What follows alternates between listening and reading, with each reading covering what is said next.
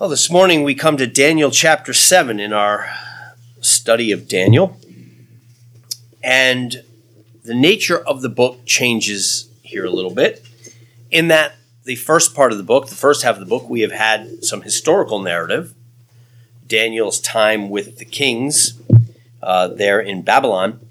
And now we move to Daniel's visions, one of which we get here right at the outset in Daniel chapter 7, which for him, he confesses, is a troubling vision, one that causes him great consternation, and one that is picked up again by John in the book of Revelation, as was read, and I think you could hear the overlaps with Daniel 7 and Revelation 13 as it was read to us today, with some alteration as John receives a vision as well, and yet there's some slight alterations. We'll perhaps think about why, and we could spend more time on that as well in Sunday school.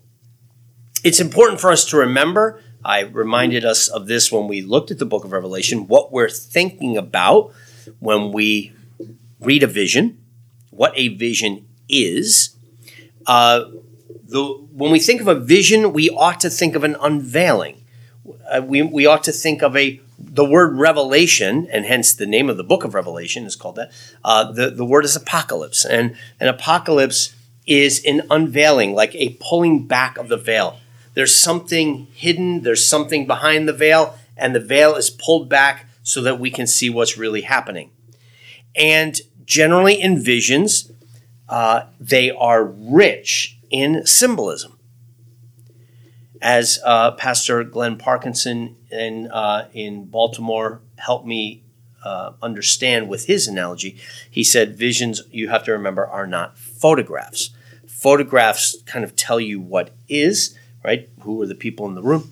A vision tells you the significance of the things in the room. A vision is God giving you what your eyes cannot necessarily see. A photograph gives you what you see. We can all see what was in the photograph. But a vision, when John is given a vision, he's given the significance of things. When Daniel is given a vision, he's given the significance of the things. Again, here's why the loaded symbolism is in there, because he is giving you pictures by which you can understand the things that are. So that's important for us to remember. I say that because, unfortunately, there are those within the Christian church who actually think that beasts are going to come up out of the sea and devour the people of God. Okay, and I think that's a misinterpretation of a vision. That's just not how visions work. That's not what, and that doesn't mean we're not taking the Bible literally. It means we are taking it literally. We're taking it the way it was meant to be read, And we do this all the time in other parts of literature. We read poetry as poetry. We don't read it as historical narrative. We understand metaphor, for example. We don't say, well, if it says this about God, then you're not taking it literal if you don't actually believe it was his right arm that delivered people out of Egypt. God is a spirit. He doesn't have a body. But he speaks metaphorically. And it's true. It's true because the right arm is a symbol within the literature of the Bible for power and authority. Jesus sits at the right hand of God. It's not that God literally has a right hand, but the right hand of God is a metaphorical image for a position of authority. And we get that. We understand that when we're reading poetry. And sometimes we forget that when we're reading vision. We think, well, no, it says it right here. It has to be. Well, we have to read it the way it's meant to be read. Okay, let's get to Daniel's vision. Let's kind of recount the vision that he sees and think of the significance of what's going on and then link that to Revelation, because Revelation pulls us, if you will, pulls this vision and links it, I think, to our age. What does Daniel see? Daniel's laying in his bed and he gets this vision, if you will. He sees the veil of reality pulled back, and the Lord gives him an interpretation of the things that are coming to pass. And what he sees are 4 kingdoms. Now, Daniel's not sure at first what this is. It will have to be interpreted to him. 4 kingdoms depicted in 4 vicious animals that he sees. He looks out, and the first thing he sees is a lion. Now, before I guess I should say before that, if we go back up into verse 2, actually this begins with something else. I, Daniel, my vision, and I behold 4 winds of heaven were stirring up the great sea. So the four winds of heaven, and it's interesting if you go to Revelation chapter 7, the angels are there holding back the four winds representing the four corners of the earth, coming from north, east, south, and west. But in Daniel's vision here, the angels who are holding back the winds that are going to stir up the sea, let them loose, and the winds release, and they come and they stir up the sea. Now again, the sea in the Bible is an image, a symbol of the nations. Okay, it's a symbol of the world, of the nations. And usually when the sea is stirred up, that means bad things for the people of God. When the billows are rolling and the sea is raging, that's a symbolic picture of the raging of the nations, even of which we just sang in Psalm 2. The nations plotting and raging against the Lord and against his anointed is often symbolized by the sea. And again, we could have fun with this in Sunday school together, but we can think about a couple images of this. Think about Jonah when he's supposed to go to the nations. He's supposed to go to Assyria, and he refuses, right? And he gets on a boat. He does not want to go into the sea, if you will. And he gets in a boat, and he's going to sail away to another land. And the Lord comes and stirs up the sea, and the only way to calm it is what? Throw Jonah into it. And then Jonah is thrown into the sea, and then he's vomited out. We have all kinds of pictures of Christ in that, of course. But then he goes to another raging sea. He has to go to the Assyrians. This is the sea he was trying to avoid. And the Lord demonstrates to him, even in that act of judgment, what needed to be done. And the sea represents the raging of the nations there. It gives us a deeper significance to the fact that Jesus calms the sea. When he's at the storm. And this is not just, they just happened to be out and a bad weather pattern came through the Sea of Galilee, though it is that, but something else is happening. Something for the reader to understand, something even for the disciples to see that, yes, it is, the mighty power of God, of Jesus, that he can just calm the storm and make the sea a sea of glass. Yes, but of course it's much bigger than that too. He's the one who rules the nations. And we're going to see that at the end of the Gospels. He says, go there to all nations. And baptize them and make disciples of them. Same thing with him walking across the sea. That's not just, watch this miraculous thing I can do. Look how I can do a shortcut from this side to that side. That's not just that. And he goes walking by the boat. It's that. It is that. It's miraculous power, but it's also a demonstration of his authority over the raging sea, the nations. So the winds come and stir up the nations. And again, this is important when we go to Revelation, that we see in Revelation 7 the angels holding back the winds. So the fact that the winds come and stir up the sea, and yet the winds were being held back by the angels of God, by the four living creatures, tells us again, the only reason in this case that the sea gets whipped up is because the Lord let the winds go.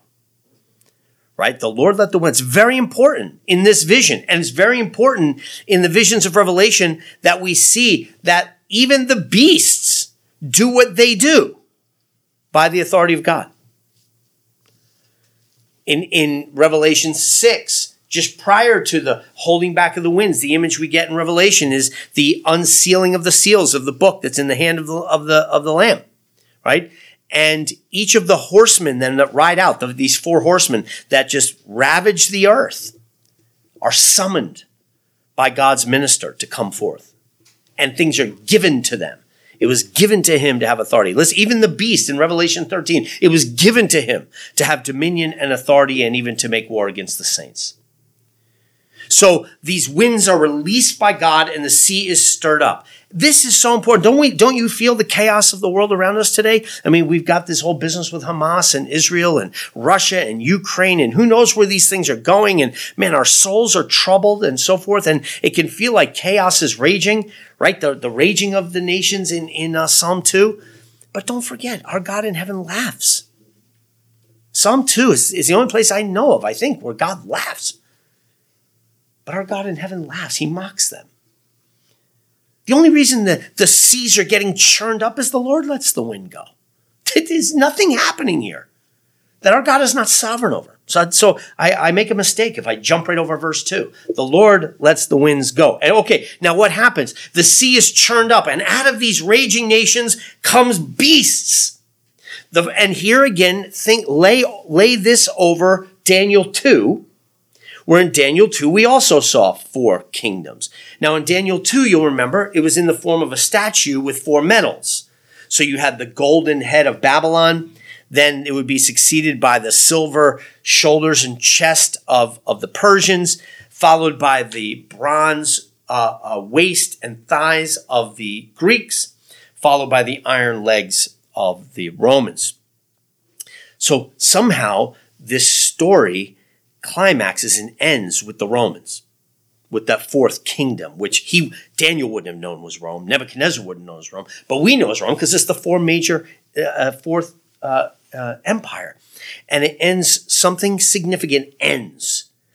A story in some way ends at Rome, which is worth contemplating.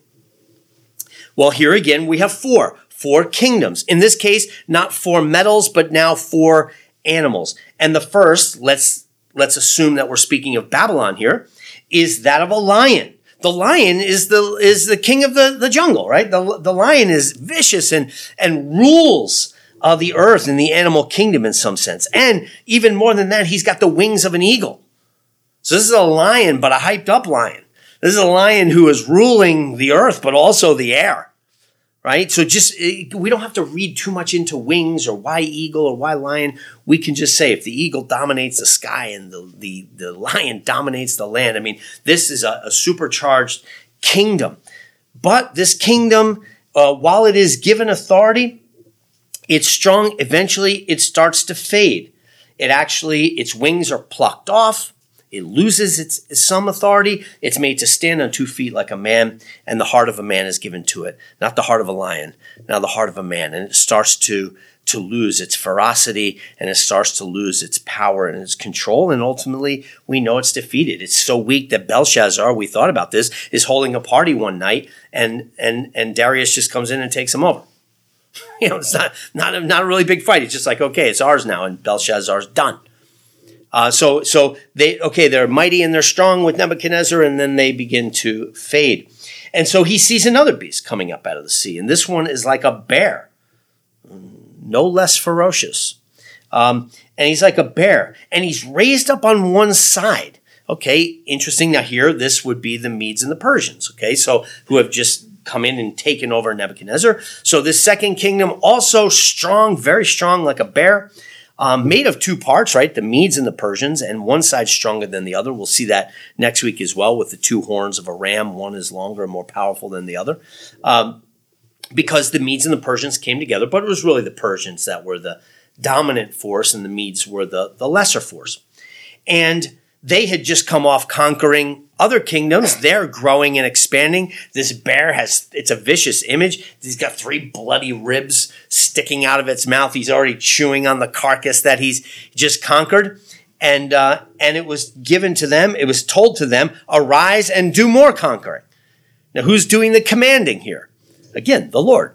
The Lord is summoning the bear of the Persians and the Medes. With the ribs, it's like the bear's over there just ripping apart a carcass, and the Lord says, "Hey!" And he looks up, and his ribs sticking out, and he's like, "Come here, I have more for you to devour, and go over there and devour them." And they devour the Babylonian kingdom, and they take it over. But after this, they only last so long, the Persians, and after this, another beast comes up out of the sea, and this one is like a leopard. And again, we're tracking with the statue. Now we've got the Greeks. We've got Alexander the Great. They're the next successive kingdom. And this kingdom is like a leopard. A leopard's also a savage hunter. But when we think of a leopard, we think of speed.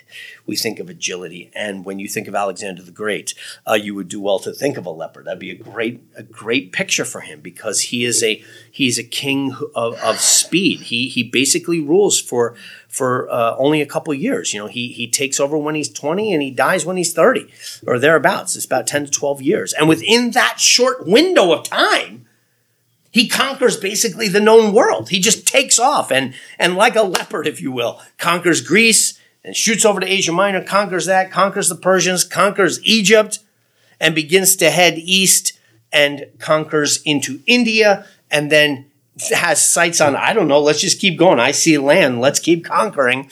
And his men finally, put the reins on the leopard and say, hey, whoa, calm down. I think we need to go back. And Alexander doesn't even make it back home before he dies.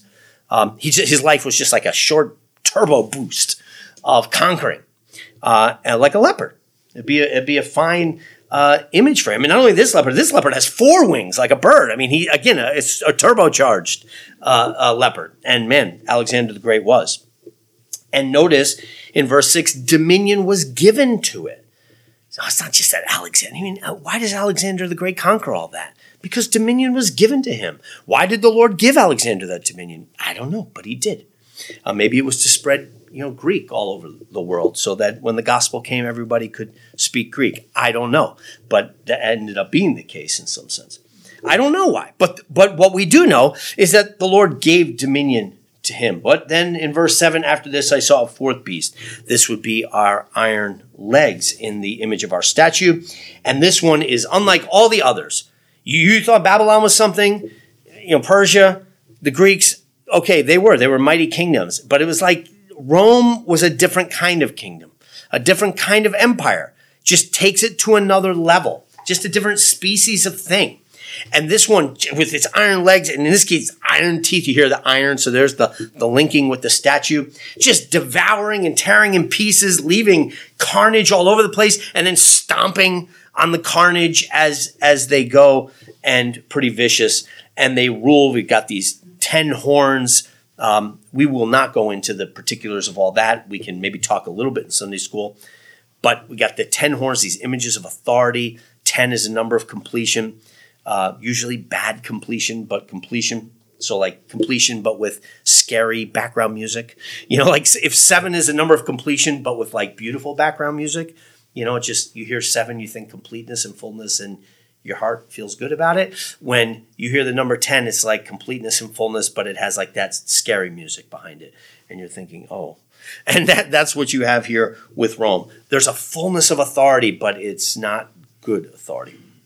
It's not like the 7 horns of the Lamb in Revelation 5, where it's like horn is the image of authority and power. And, you got the Lamb with the 7 horns and 7 eyes and complete knowledge and complete authority. And it's beautiful background music as well. So this one's scary. This is going to set Daniel on edge. Now, let's hold for a second on what Daniel sees next, and let's just jump to the interpretation. Because Daniel is grieved by this. This is scary stuff, man. You got lions and wings being plucked off, and a bear with ribs sticking out of his mouth, and leopards flying around, and a beast coming and just crushing everything, and carnage and chomping with his iron teeth. And Daniel's like, wow, what do I make of this? And this one standing by tells him these are 4 successive kingdoms. So we're not making stuff up when we say, oh, yeah, see the Babylonians, the Persians, the Greeks, and the Romans, because those are the 4 successive massive kingdoms and empires. So we're not over-interpreting. That's literally what is going on here. One kingdom is outdoing the other, and we're moving to the place of this super kingdom that is going to come and make war against the saints. Now, in the book of Revelation, in Revelation chapter 13, we are literally, if we go place ourselves there now, we are standing at the time of the 4th beast, right? We're in the Roman Empire when John is writing this. John is on the island of Patmos as this different kind of species of beast is trampling all over the world.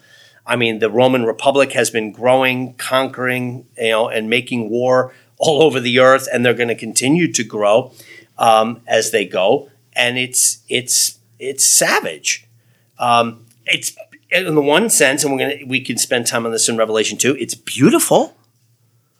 Rome is beautiful, and yet savage.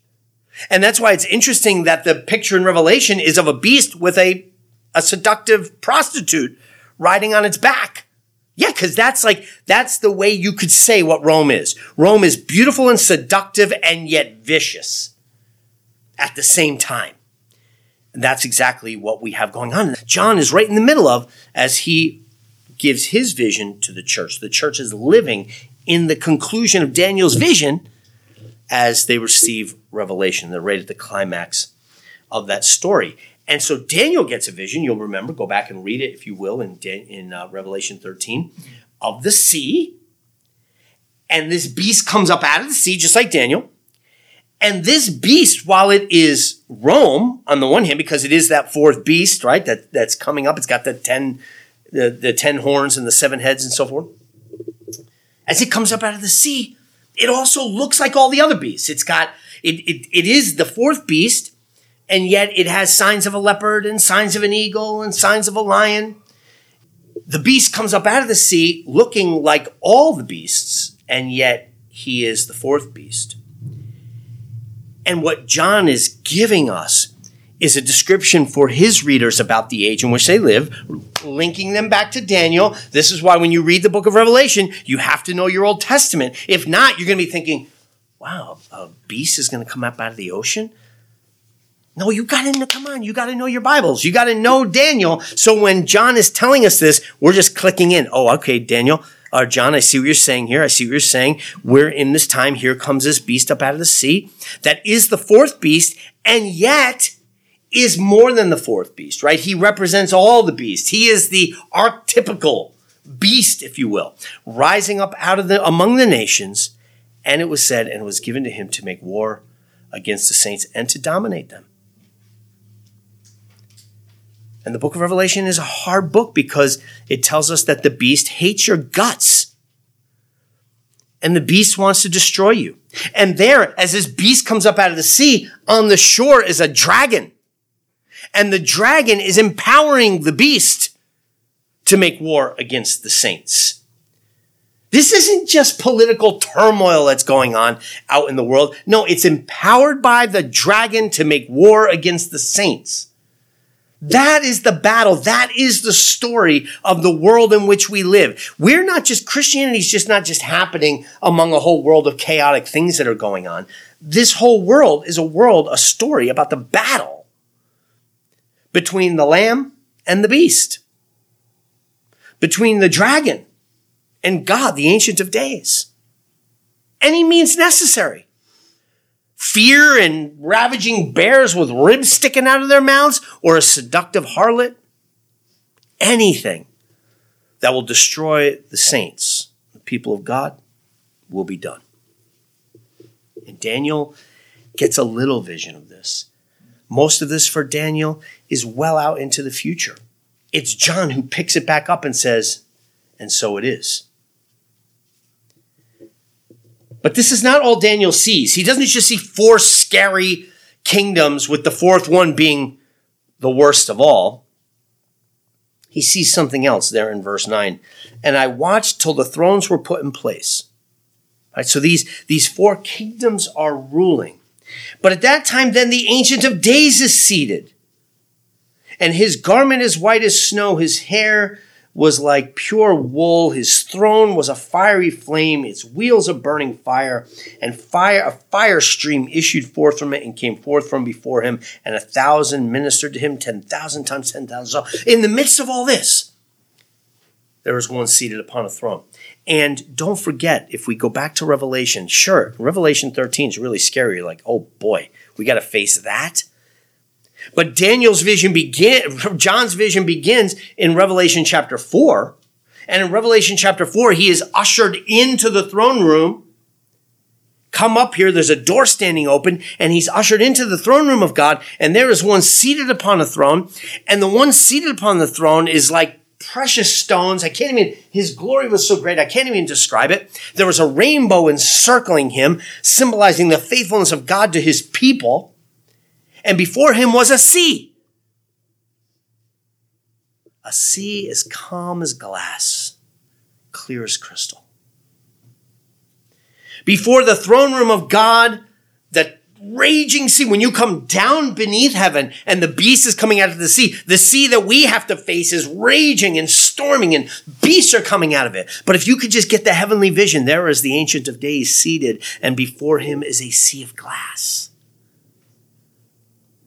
God is not off kilter with what's happening in Israel or Ukraine or Maureen or you or me. We feel off kilter. We feel like everything's out of control. We don't know how to make sense of it. We cry out to God, but before God is a sea of glass.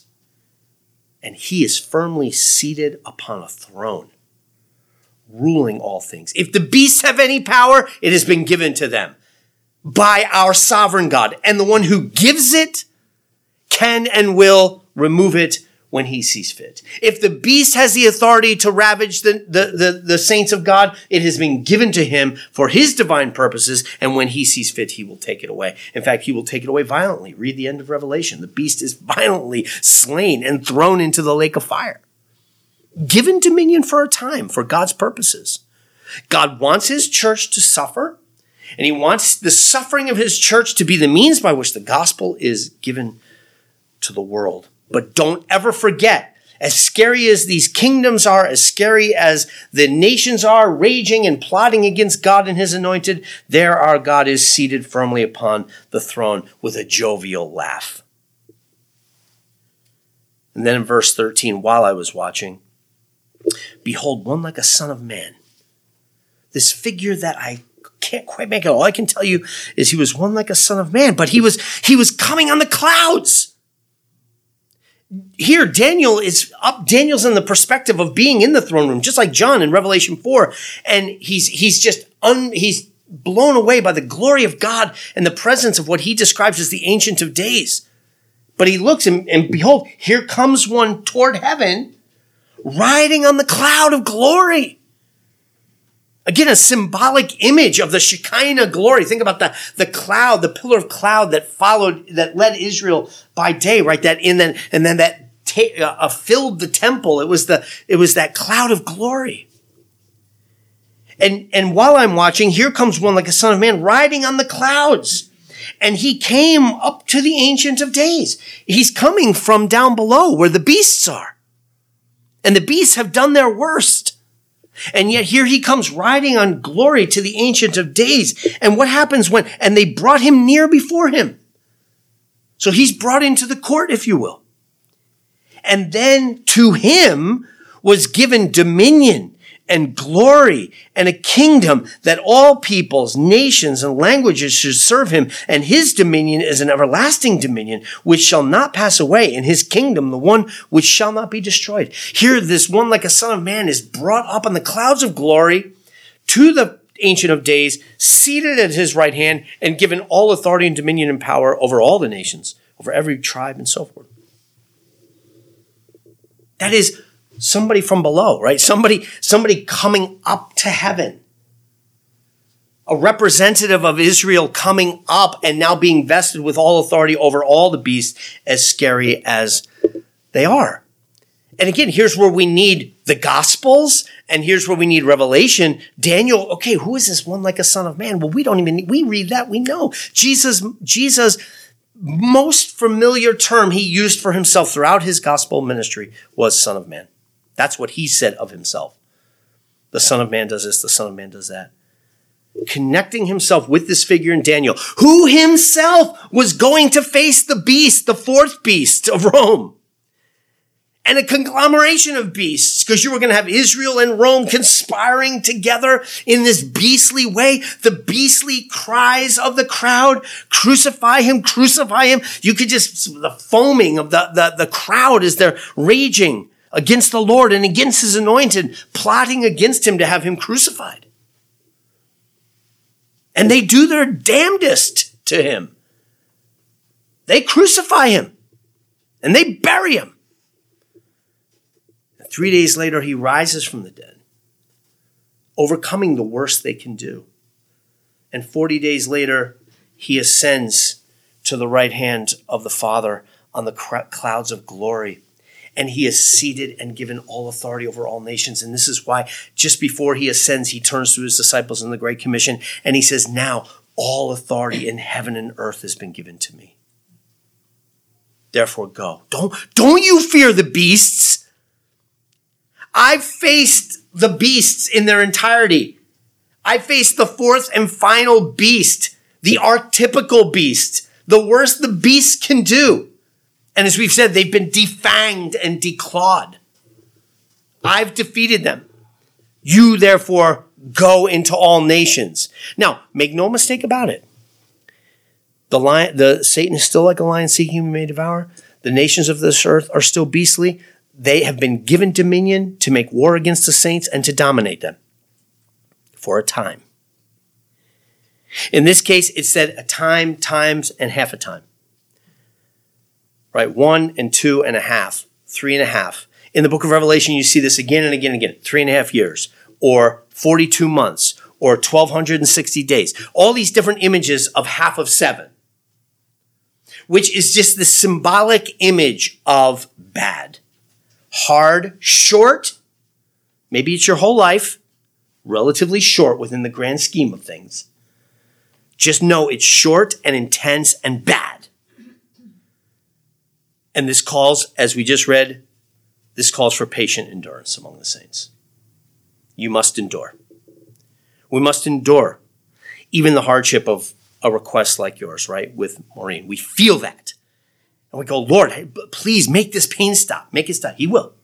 He will. And we wish it would come sooner. I wish the pain to our grief and to our sorrows. The DiCaprio family, praying for them. We wish that their pain would go away. It will. We wish it would be quicker. We wish, but right now calls for patient endurance. We look at the nightmare over in Israel. We wish that there will be world peace. There will be. There will be. This calls for patient endurance among the saints. We wish that our battle with sin would be over. It will be. But right now, you must fight. Right now, you must patiently endure. The beast has been given dominion for a time to do his worst, but he can't do his worst, right? Because Jesus has overcome him. The Son of Man has ascended to the right hand of the Father, and he has all authority in heaven and earth. And therefore, it's only a matter of time. And it's only as long as he allows it that the beast has such dominion. So we got to hold these two things in balance. On the one hand, we've got to remember there's a beast. And it will be hard. At the same time, we must remember that victory is Christ, not will be Christ. It is Christ. He has achieved it. And even just before that picture in Revelation 13, when the beast comes out of the sea, we get a picture of the angel of the Lord standing with 1 foot on land and 1 foot on the sea. He's standing on the sea with legs like pillars of fire. With this idea being, I rule the land and the sea. And right after that, you see a beast come up out of the sea. But remember, he comes out of the sea that the Lord walked on. He comes up out of the sea that the Lord with a word says peace. And it's once the Lord says peace, the sea's calm. And before his throne, even right now, is a sea of glass. So don't you fear. Don't be like the disciples running around with their hair on fire going, we're going to die. We're not going to make it out of here. You serve the one. He's in your boat. Who, when he says peace, it's peace. He has secured that with his blood. He has defeated the beast and the dragon. And that's the one that you and I serve. And Daniel gets this prevision of this. And boy, is his soul troubled because these bees look ravenous. And I don't understand this one like a son of man. But he sums it all up in verses 17 and 18. Daniel says, hey, could you give me an interpretation of these things? And the one standing by just says, those great beasts which are 4 kings which arise out of the earth. But the saints of the Most High shall receive the kingdom and possess the kingdom forever, even forever and ever. Like that is the simple, don't get lost in all the details. They are fun to look at and think through. Why a leopard? Why a bear? Why 3 ribs? Okay. But be careful. Be careful because you can get lost in there. But do you want the simplest interpretation of this? The 4 beasts are 4 kingdoms. And yeah, they're really scary and they're given dominion for a time. But everlasting dominion is given. And notice he doesn't say to the Son of Man, though it is. But through the Son of Man, it is given to the saints of the Most High. Brothers and sisters, you will have dominion forever and ever because of what the Son of Man has done. And therefore, as John tells us in Revelation 13, this calls for patient endurance. Be patient. Endure. Run the race with endurance, knowing, with your eyes fixed on Christ, knowing he has already won and he will bring his victory to consummation the minute he says peace. And so endure throughout the battle. Let's pray.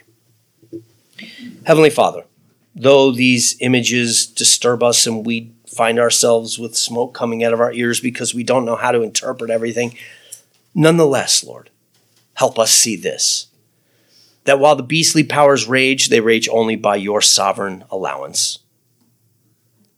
And we must be patient in our endurance, and we must be faithful unto the end, regardless the pain, regardless the trial, regardless the affliction. Keep us patient, keep us enduring, knowing that even now, at your right hand is seated one like a Son of Man, who endured, who was faithful, who was patient, who was obedient, who overcame the beast and the dragon, and who now reigns at your right hand until the day when he utters the word peace. And when he does, every knee will bow and every tongue will confess that Jesus is Lord.